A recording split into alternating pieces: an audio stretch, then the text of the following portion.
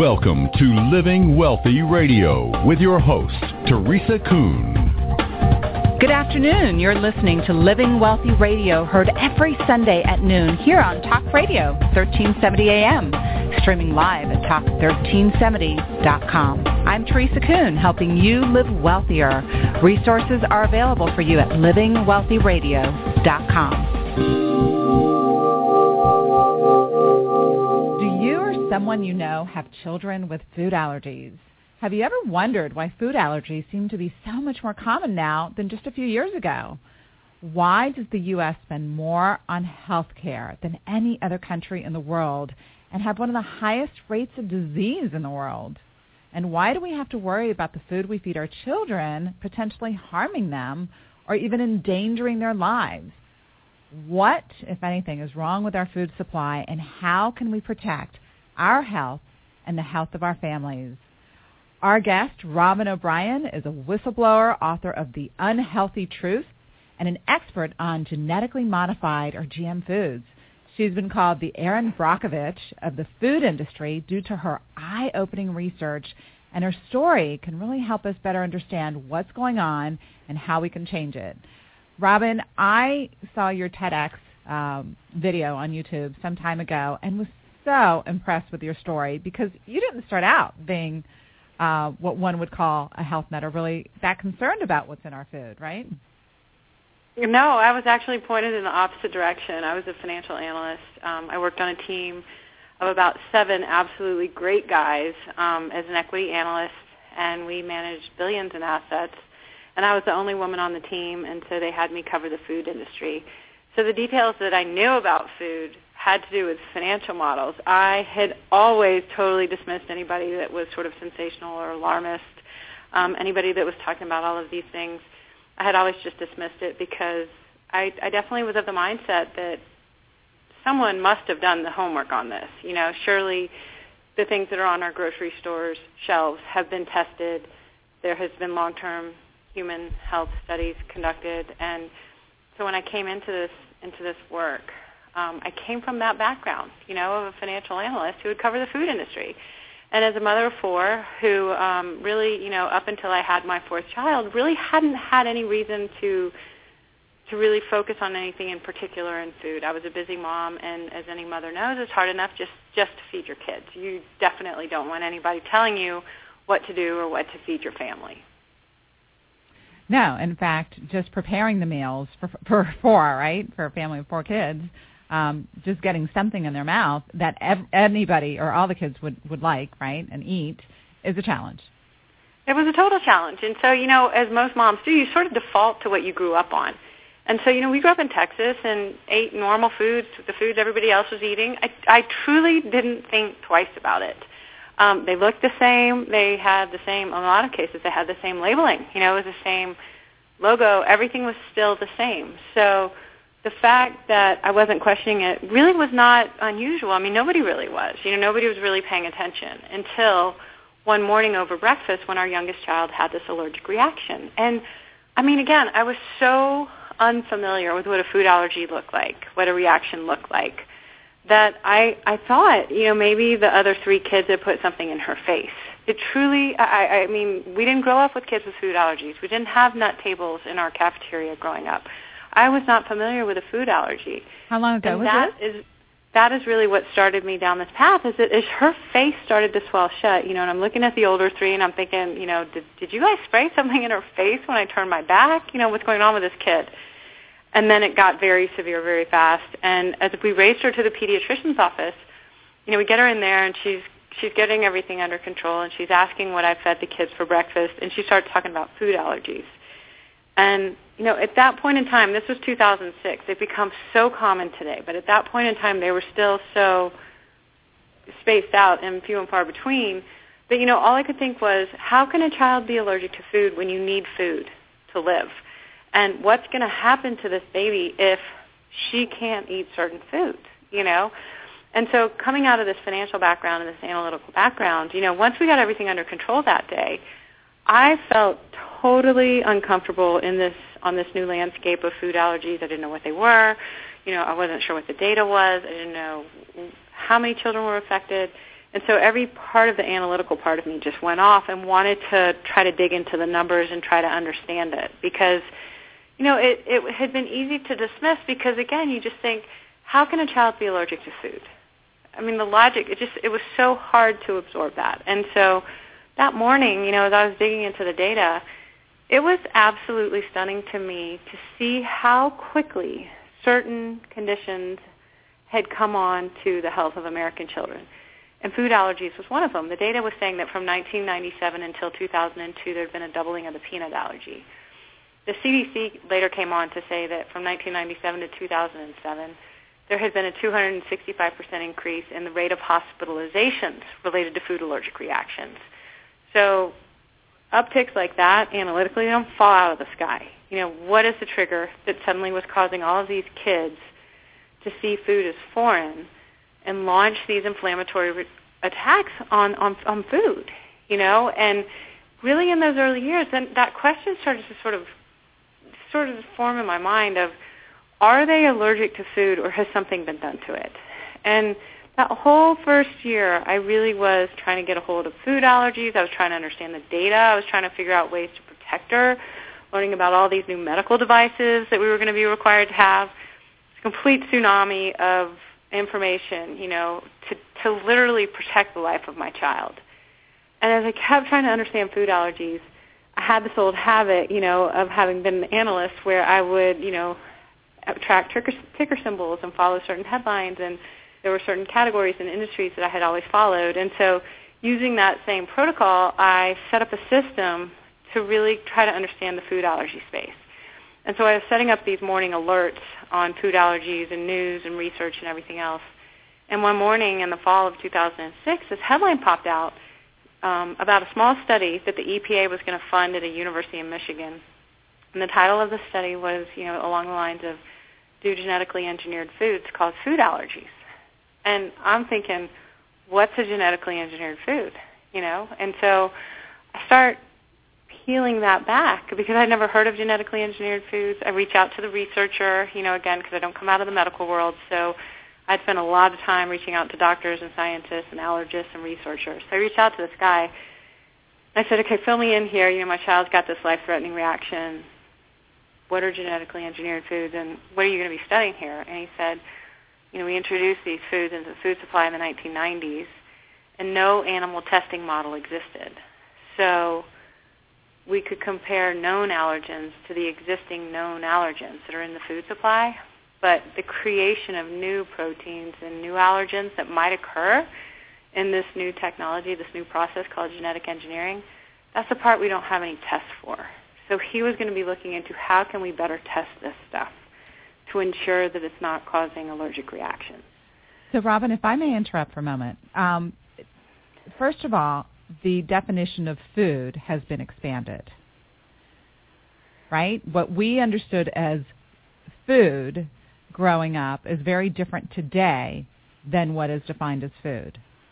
Well, exactly, and as somebody who covered the industry as a financial analyst, I knew why they were taking out real ingredients like real colors and putting in artificial colors. Why is that? It helps drive margin. It is way easier for a company to mass produce an artificial yellow color than it is to derive it naturally, out of something that occurs naturally in nature. And so, again, these are business models. And so they figured out ways to swap out the real stuff and swap in these artificial ingredients. They figured out ways to get cows to make more milk by pumping them full of these artificial growth hormones, and as a business model, strictly as a business model, it makes perfect sense. But countries around the world, including every single one of our trading partners, for example, when that artificial growth hormone was injected into cows to help them make more milk, it made the cows really sick, and it caused mastitis and clinical lameness and all these different conditions that required an increase in antibiotic use and all kinds of medications. So literally every single developed country around the world said, we don't want to eat that stuff. We don't want it going into our cows. We don't want it going into our milk, into our cheese, into our ice cream. And so they said, no, thank you, back in 1994 when that was introduced. And that's not something that when you pick up a block of cheese or when you grab a carton of yogurt, it's not obvious. So, here we all were grabbing the cheeses we grew up on, the singles, the yogurt pot, everything that we grew up on. having no idea that this artificial growth hormone was now in it. And those types of changes, they started, probably the most prominent one was the introduction of high fructose corn syrup, which on the same day in 1984, Coke and Pepsi announced, hey, we're going to move out of sugar. We're going to switch into high fructose corn syrup. And it was because it was a cheaper ingredient to use than sugar. And, Coke and Pepsi is like the Republicans and the Democrats. I mean, they're not going to agree on anything ever, hardly. And here you had both those companies on the same day announcing together at some joint press conference that they were going to swap into high fructose corn syrup because it was this artificial ingredient. It was better for their margins, better for their shareholders. So as business models, I got it. But what had started to happen was, beginning with high fructose corn syrup, marching on through these artificial dyes, through these artificial growth hormones, and then to these genetically engineered ingredients, suddenly our food was full of a lot of different things that literally hadn't been in it a generation ago.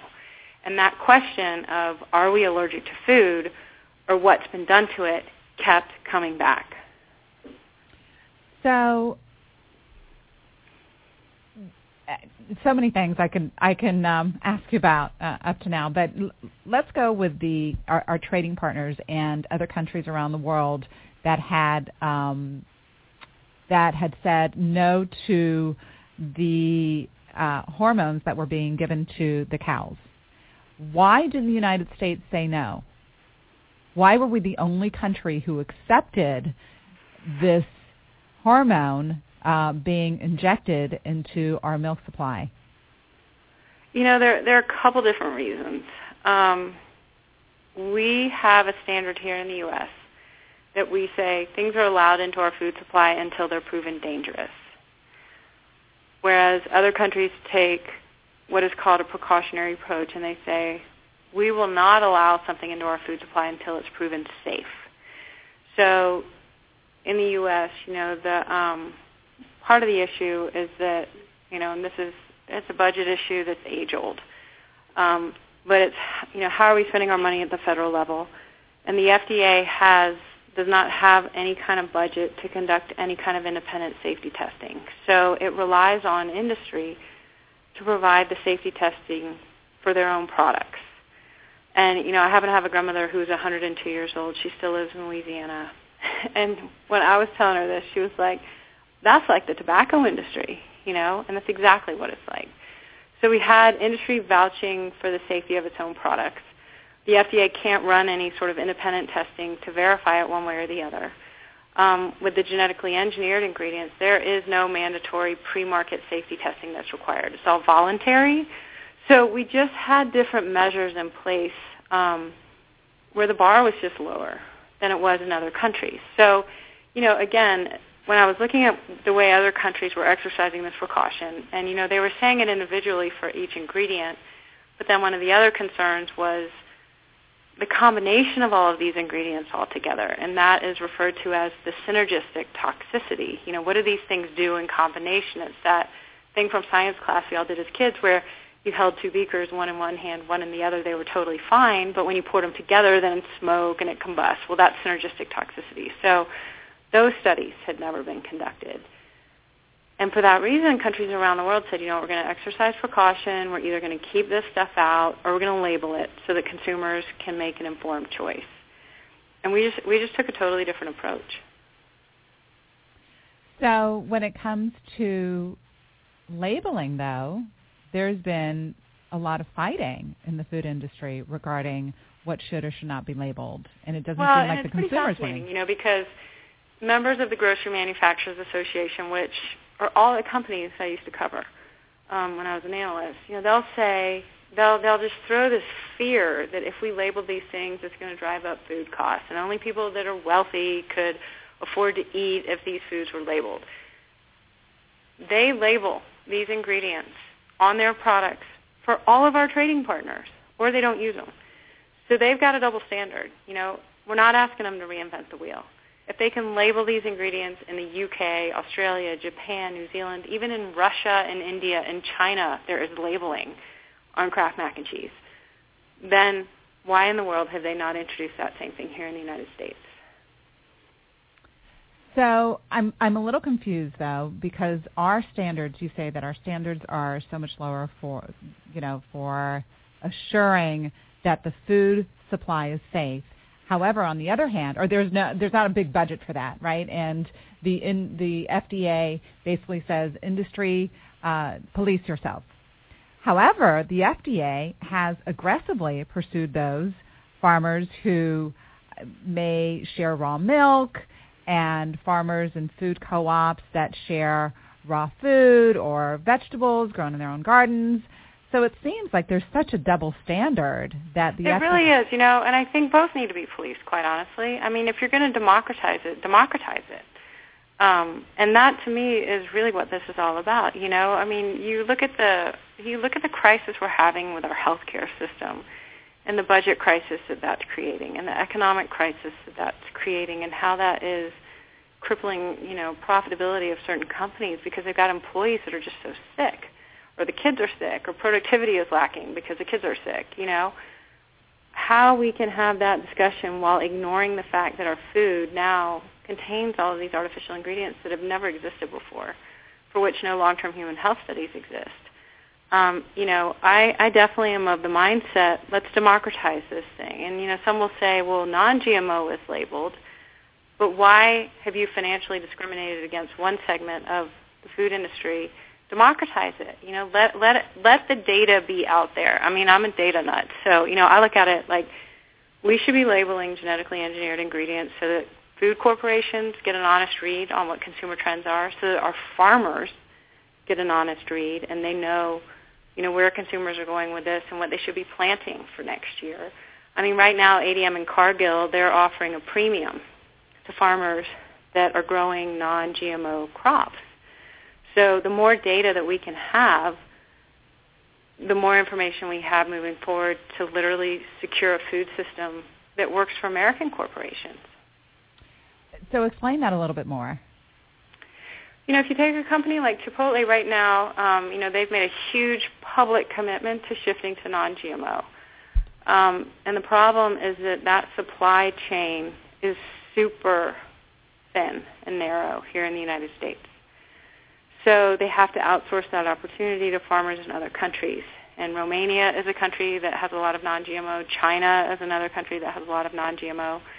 And you look at that entire economic opportunity being outsourced to Romania and China, and I think about that. I'm like, here we know we've got American farmers who are saying, I am deeply concerned about these genetically engineered crops because they are requiring record amounts of weed killers and toxic chemicals, and it's not working. In over half the states around the country, our farmers are reporting these things called superweeds, which have developed in resistance to the chemicals in these crops. So rather than sitting down with the data with the American farmer and saying, this is what we need, whether you're Chipotle or whether you're Kroger or whether you're Safeway, any of these companies that are just seeing exploding demand in this sector, instead of offering that opportunity to U.S. farmers, they're outsourcing it to the countries where the priority has been on non-GMO and the priority has been on, growing crops without genetically engineered technology and all the chemicals that are required to produce it. So the largest provider of these agrochemical and biotechnology products that these farmers here in the United States have been using is Monsanto. What's the influence, in your opinion, that Monsanto has over the FDA and the government regulation regarding the food supply and the farmers? I think in any industry, when you have one or two companies that become so powerful and can really exercise such an influence over an industry, it's not in the best interest for anyone. I mean, we saw that with airlines. It's whittled down to such a narrow scope that the consumer definitely is not benefiting from where the airline industry is today. You look at a company like Monsanto, and they'll say they're a team player because they license out their patents or they license out the use of their products to some of their competitors like Syngenta or Dow or DuPont. But I think that they exert such influence and they have such a huge position over the industry that, again, the barriers to entry are enormously high. And that is not in the best interest of the industry That's not in the best interest of American farmers, and that's definitely not in the best interest of food companies or the consumer. So, what measures need to be put in place to lower those barriers to entry so that you can have a vibrant, competitive marketplace in this space? And then we really will get the best technologies for the American farmer and for the global food system. We'll get the best technologies forward when you have the kind of dominance that we see today. And, what's unique about this one is that the technologies are protected under patent law. So, where Monsanto loves to claim that all of these things are substantially equivalent, that they look, taste, and smell the same, at the same time, genetically engineered corn is regulated by the EPA as a pesticide because of its ability to produce its own insecticidal toxins internally within the plant. And then at the same time, the U.S. Patent and Trademark Office also grants patents on the unique novel characteristics and traits of these crops to the patent holders. So, really, I think it's a fascinating business model to study. So, Robyn, can you please repeat what the EPA labels genetically modified corn as? I think that's really, really important. To me, it is really important, and I think, people love to say, there's more science than has ever been done before on any crop, and they love to try to take it onto a science playing field. This is simply give us the information. And when you consider the fact that it's called BT corn, it's been genetically engineered to produce its own insecticidal toxin. And the reason that they did it was because there was growing concern of the spraying of insecticides over agricultural fields. So using this new technology, they were able to literally engineer that insecticidal toxin into the seed of the corn plant so that as it grows, it releases its own insecticide. So any consumer knows, you rinse your veggies, you rinse your fruit, you cannot rinse it out of the DNA of a corn plant. And for that reason, the EPA said this has to be regulated by the EPA as a pesticide. So, any consumer, if you saw those two pieces of corn sitting on your kitchen table, you wouldn't be able to identify which was which. I simply want to know which one is regulated by the EPA as a pesticide. And this is what we're eating. This is what our children are eating. This is so outrageous. We're going to go to break. Our guest today is Robyn O'Brien, and we are discussing the changes that have been made to our food supply in the past generation and the health crisis that it's caused. And we are going to dig even deeper and discuss practical solutions when we return from our quick break. This is Teresa Kuhn with Living Wealthy Radio.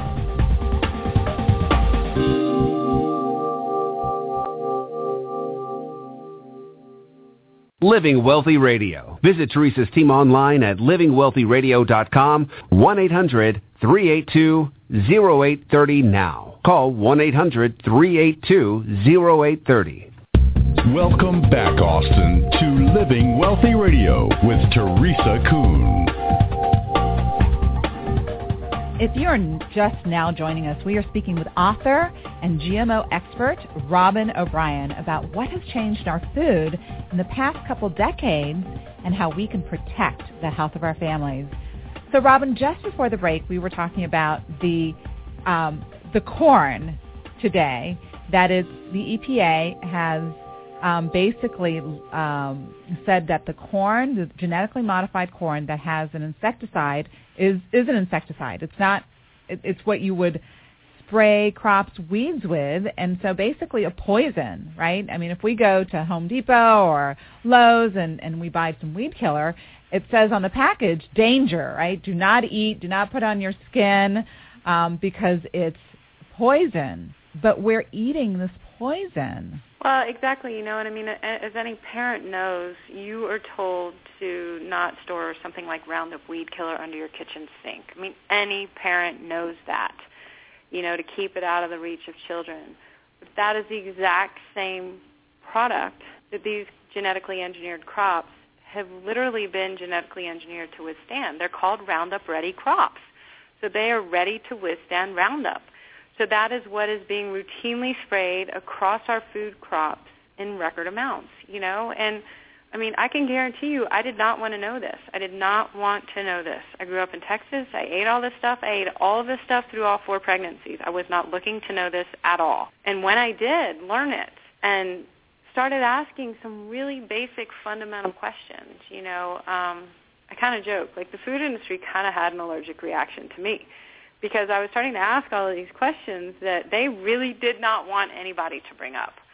And that was, it was fascinating, but I think, they'll say they're safe, and, anybody who's sounding the alarm on this is an alarmist. Well, are you telling me that 60% of the world's population, 64 of our trading partners and over 20 others, 64 of them have labeled these ingredients because of the unknown, and over 20 more have banned them altogether because of that unknown. So, again, when you step back and you kind of look at it through a global lens, it's a technology that's been introduced only in the last 20 or so years, which, with no long-term human health studies, and you really start to look at what is happening quickly to the health of the American people. I'm an analyst. I came out of that background, so I know correlation is not causation. I'm not saying correlation is causation. What I am saying is correlation of this magnitude merits an investigation. And when you have a 265% increase in the rates of hospitalizations related to food allergic reactions over the exact same 10-year period that this stuff was introduced, it merits investigation, and while we're investigating, it merits labels. So this round of corn, let's just think about this. It's not only the ear of corn that we're eating, right? I'm in Texas, so it's the chips, the tortilla chips that's got corn. It's the feeds that the farmers are giving their cows and their cattle, and that goes into our food supply in the form of meat that we buy. Right? Right. And so, like a company like Chipotle, what they're trying to do through this, announcement that they made was, they were like, okay, we got to kind of take out the low-hanging fruit. We'll get the soybean oil because soy is genetically engineered. We'll get the soybean oil out of the products. And they're working on the chips. And, then they realize, like, they've got to somehow find feed for those chickens and for the beef. And the supply doesn't exist. It's big enough to support a chain like Chipotle here in the U.S. So who's benefiting from that? They're going overseas to other countries to source that supply. And I look at that as such a lost economic opportunity for the U.S. economy and for the U.S. farmer. Well, doesn't the U.S. government subsidize our farmers? They do subsidize the farmers that choose to use the genetically engineered crops. And so, again, when you talk about a level playing field economically, it is not there. And, more than anybody with 4 little kids, I was totally irritated by the high price of organic food. And when anyone would suggest that I would eat organic, it just totally rubbed me the wrong way because I really thought it was a category for lifestyle, the rich and famous, or maybe some hippie thing, And when I started looking at the financial structure of our farm system and the fact that the crops that are grown with genetic engineering and all of these chemicals, those farmers receive subsidies, but not just that. They don't just get this support from the government. They also get crop insurance, and they also get marketing support. So all around that business model, they're supported financially. Where if there's a farmer that wants to grow things organically, which means by law they are not allowed to use genetically engineered crops and the chemicals applied to them, they have to pay a fee to prove that their stuff is safe, and then they have to pay a fee to label it. And then they don't get the marketing, and they don't get the insurance support. So their entire cost of production is much higher. And, it doesn't matter if I'm sitting down with a food company, sitting down with consumers. If you could neutralize that, if you could say, if pricing were not an issue, which one would you choose? People would choose the food without the chemicals. But as taxpayers, we haven't been given that choice. Imagine if when you were paying your taxes, you got to check a box saying, do you want to support chemically intensive agriculture, or do you want to support this clean agriculture that makes this food more affordable to everybody? It's pretty obvious what people would check. So, again, I think for the American citizen, it's a challenge because there is so much that has happened in the food industry in the last 20 years that we didn't get schooled on. Robyn, I have been studying food and health and nutrition for over 20 years plus. at least. And it's something that I dedicate a whole lot of time to. And the show is about bringing information to the public about lifestyle. I work with money. That's my thing. But this is an act of love. I know what you're telling me. I hear it, and I am outraged, even though I've known this forever. I am outraged. And I'm sad. I know, horrible. I went through so many emotions. I was raised in such a conservative family in Texas, and it challenged so much more than how I navigated the grocery store. It challenged how I felt about so many different things on so many different levels. With this grandmother that's 102, is this what our grandparents fought for? Is this what my dad, who was in the Vietnam War, is this what he was fighting for? When he was fighting for our freedoms, one of the most fundamental freedoms we can have is to know what's going into our food. And how can you protect your family, and how can you take personal responsibility for your health if you don't have full information on what is going into your food? And so, personally, obviously, I struggled with, do I really have to be the one to step out and talk about this? I really struggled with that decision. And I couldn't not do it. And the way that I saw it was, truly, this is one of the most patriotic things that we can be doing. What kind of pushback do you get from the corporations? It's been enormous, and it's been consistent. What I've learned is that, now, when a pushback comes, I've usually hit on a talking point that they really don't want people to hear. Again, I have always looked at this as a business model. And if you just look at it that way, if you just look at Monsanto as a chemical company trying to sell their chemicals and expand their portfolio into seeds, it's a brilliant business model for a chemical company. For the rest of the food industry that suddenly had to absorb it, it's not so great. So here we've got now all these big food companies that are still trying to sort of defend the use of these genetically engineered ingredients. Meantime, a company like Kellogg is seeing quarter after quarter of earnings drop. They're laying off percentages of their employees. They're getting hammered from every side because they continue to use these ingredients in their products. And then you see a company like Kroger say, okay, we're going to introduce a private label brand that doesn't include a whole bunch of these artificial ingredients and a whole bunch of this stuff. And that private label brand goes from 0 to $1 billion in revenue in a 2-year period. So,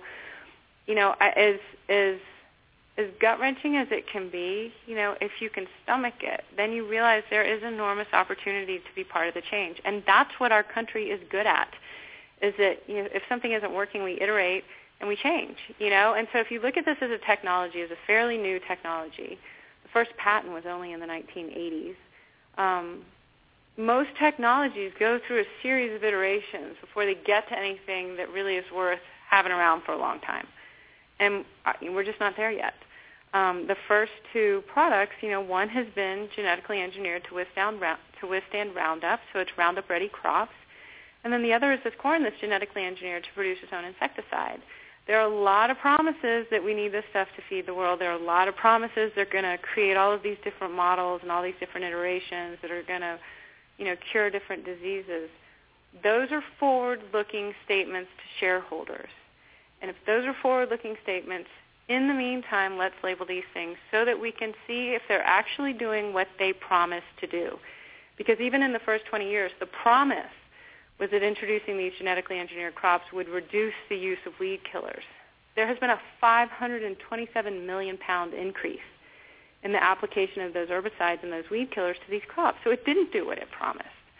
So there needs to be an accountability. There needs to be a traceability so that if there is a liability, that the companies that have introduced these things can be held accountable. And if you think about a company like Intel, they are so proud to label that Intel is inside the products that they're going into. And they say we can't control the whole system, but we are super proud of Intel inside, and we're going to stand by that every step of the way. Why isn't a company like Monsanto proud to say Monsanto's inside?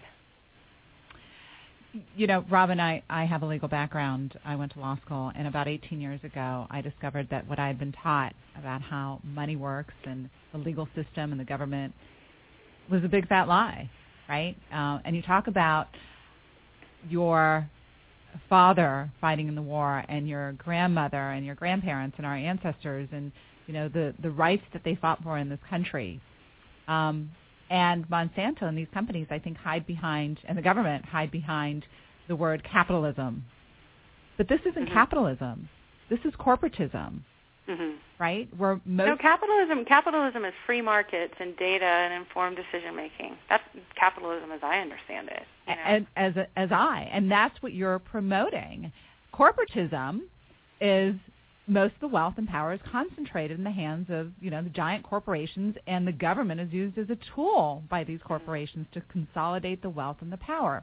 What you're advocating is, hey, what I hear that you're advocating is, hey, give the consumer a choice, give the consumer the information. You're not necessarily saying ban Monsanto or, don't allow them to do what they're doing.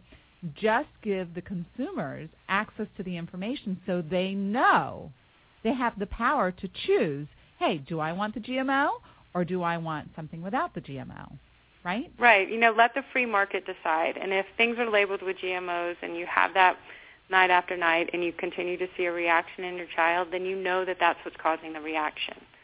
If it's not labeled, that mother is running blind. And, we're not talking about a condition like obesity that can build over time. A life-threatening allergic reaction can take out a child in 9 minutes. And you look at the rates of the escalation of that condition alone. You look at, just this fall, the emails and the pictures that I have been flooded with of what nurses' offices look like today. The emails from nurses themselves saying, oh, my God, 3 of my 4 kindergarten classes are stacked with these kids, It is not what it was even 10 years ago. And I think that is just an irrefutable truth. When you look at the data of what is happening to the American children, something has to be done to address it. And it's not a Republican or a Democratic issue. It doesn't matter what side of the aisle you're on. To me, this is a fundamental human right to know what is in the food we are feeding our families. And if you do care about the health of our military, which I do, my dad was in it, how are these kids going to be healthy enough to serve our country 10 years from now? We have to step back a little bit and say they may only represent 30% of the population, but they are 100% of our future. And what measures can we be putting in place today to ensure that future is a healthy one? These little kids' bodies are being bombarded with all sorts of experimental chemicals, vaccinations, in the name of food, in the name of health, and it's epidemic, right? But we also see the adults. We also see, the population in general, how the health has declined. Oh, absolutely. I mean, the President's Cancer Panel report, which was formed under the Bush administration and the report released under Obama, so bipartisan, it announced that 1 in 2 men and 1 in 3 women are expected to get cancer in their lifetime. The CDC has reported that cancer is the leading cause of death by disease in American children under the age of 15. So, people would love to say, well, that's because we've eradicated other diseases. 1 in 2 men are expected to get cancer in their lifetime. As one of the boys said at the breakfast table this morning, he said, Mom, that means I have a 50% chance of getting cancer. It's not acceptable, And again, I look at that, I'm like, what is the impact of that going to be on our society, on our families, on our corporations, on our economy, on our healthcare system, on our competitiveness in the global marketplace? It affects every single one of us. We all have brothers, fathers, sisters, mothers, ourselves, right? Our children. I mean, this is such a huge problem. And they call you the Erin Brockovich of the food industry. What are you doing to make a difference here? What exactly are you doing? Well, I spend a lot of time educating people, and, I think because of my background being both financial and coming out of Texas, I can reach an audience that normally didn't want to hear this, and I was that audience. I didn't want to hear it. So I serve on the boards of a lot of nonprofits around children's health. The Allergy Kids Foundation is the one that I started that's a 501c3. But then, what I think is fascinating is how I continue to hear from these big public companies that have CEOs that have children with autism, or they have a wife that's just been diagnosed with cancer. And like you said, no one is immune. these conditions are touching all of our families, regardless of where we are socioeconomically, regardless of what our job is. And I think this food awakening is happening where people realize we have to be brave enough to start to make these changes. And those changes are requiring, demanding of the food industry to label their products so that in some cases, I think it's labeling of GMOs. But given that no long-term human health studies have ever been conducted on these things, and one of the chief concerns was allergenicity, if I were the CEO of a food company, there is no way I would want to carry that liability on my balance sheet, especially when a company like Monsanto in their own SEC filings say they can't stand by labeling. So if the producer of the food is not willing to stand by the labeling, why should the food industry? I mean, if I were that CEO, I would say there's no way I want to label this stuff. Figure out how I can source non-GMO. And I think that's the shift we're starting to see. You see Chipotle say we want non-GMO. You see Kroger expanding into that category. You see Cheerios, even though it was just token amount of the ingredients, Cheerios is saying, okay, we hear you, we're getting GMOs out. These companies don't want to label it. But, if they really are pushed by the consumer, I think what we'll start to see is this trend towards non-GMO, where they just simply remove the ingredients altogether. What is the legal liability exposure that the agrochemical companies have, like Monsanto? Have they been able to get Congress to shield them from lawsuits from the general population? They're definitely they're brilliant companies. They're absolutely brilliant, and they've been in the chemical industry for over 100 years. So it's not like they suddenly realize that they've got a product that is controversial on their hands. It's something they've been dealing with for the lifetime of the company. But I think probably what I've heard from the legal area is that it's hard to isolate, especially given that these ingredients were never labeled in the first place. It's hard to isolate that they were actually the ingredient to cause harm. And so, what we're starting to see is let's exercise precaution where we can. And at the very least, if these American companies have already removed these ingredients overseas or are labeling certain ingredients overseas, let's at least have that same standard here.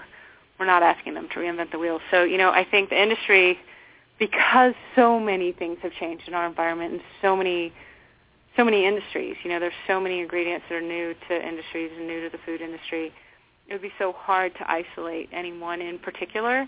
And what's fascinating, again, is that because of the patents on these ingredients, let's say, for example, Allergy Kids Foundation wanted to conduct a study. If I wanted to say, hey, is my kid allergic to soy or this genetically engineered Roundup Ready soy? Or is my little boy allergic to corn, or is he allergic to this genetically engineered corn regulated by the EPA as a pesticide? If I wanted to conduct that study, I'd have to go to Monsanto to get permission to use that patented product in my study. So I don't think they would want to grant that to someone like me. So in a way, the patent protects a lot. Is that a special patent, or is that true for all patents? It's true for all patents, Okay, so I can't use a chemical that's been patented in my study to see if it causes harm, but they're not requiring the patent holder to perform studies and prove that it doesn't cause harm once it's placed into the market or commerce. Yeah, they're saying there are these voluntary measures in place, and one of the things that's circulating right now, as we're seeing at the state level, the states are saying, okay, the federal government isn't doing anything on this. So at the state level, we're going to start to introduce labeling laws, and you've just seen a flurry of over 30 pieces of legislation introduced in states around the country.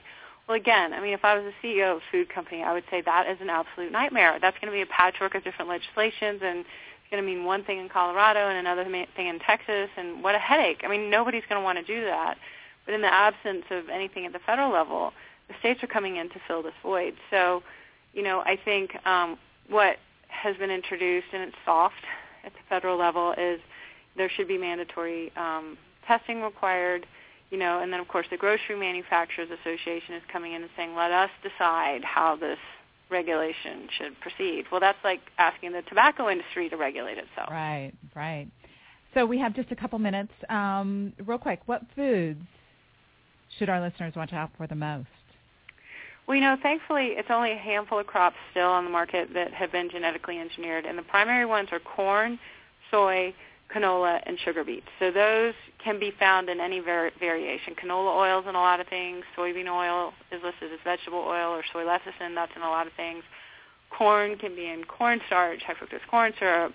Corn is used in a ton of different things, and as we talked about, it's also fed to a lot of the animals that we eat. And then sugar beets has come on really hard and fast in the last couple of years as an alternative for sugar. So, it is something to be super mindful of. The only way that you can avoid it is to look for products that carry the non-GMO, it's a little butterfly logo, or that USDA organic seal. And, my default is that USDA organic seal because that has a legal standard behind it, which I didn't know at the time. It, by law, means that those products are not allowed to be produced with artificial ingredients like GMOs, genetically engineered ingredients, high fructose corn syrup, artificial dyes. It's a true legal standard, and there's a legal accountability to it. I think, for somebody who was so dismissive of it in the beginning, it's a shame the industry didn't do a better job of really explaining what that symbol meant in the early days to help people understand, not only that that's what USDA organic meant, but that also this is what was happening to our food. So, Robyn, unfortunately, you had a child that reacted, and that must have been just so scary. But in the bigger picture, in the bigger grand scheme, thank God that you're out there and you've got the background and the story that can relate to so many people, and you know this industry, and you're a fighter, and you've got that energy to make such a difference, and it's so important on so many levels. Thank you so much for joining us today at Living Wealthy Radio. We will post the recording of the show and also your information, your website, so people can check out your work. Thank you. Thank you so much for joining us today. This is Teresa Kuhn with Living Wealthy Radio. You've been listening to Living Wealthy Radio on Talk 1370 and streaming live at talk1370.com. I'm Teresa Kuhn, and I hope you'll join me again next week as I show you ways to live wealthier. Resources are available for you on our website at livingwealthyradio.com. This presentation is for educational and informational purposes only. The info being presented does not consider your particular financial objectives or situation and does not make personalized recommendations. This material is not intended to replace the advice of a qualified tax advisor or legal counsel or other professional, and you should not use the information in place of a personal consultation regarding your specific situation or needs prior to taking any action based on this information. We believe the info provided is reliable, but we do not guarantee its accuracy, timeliness, or completeness.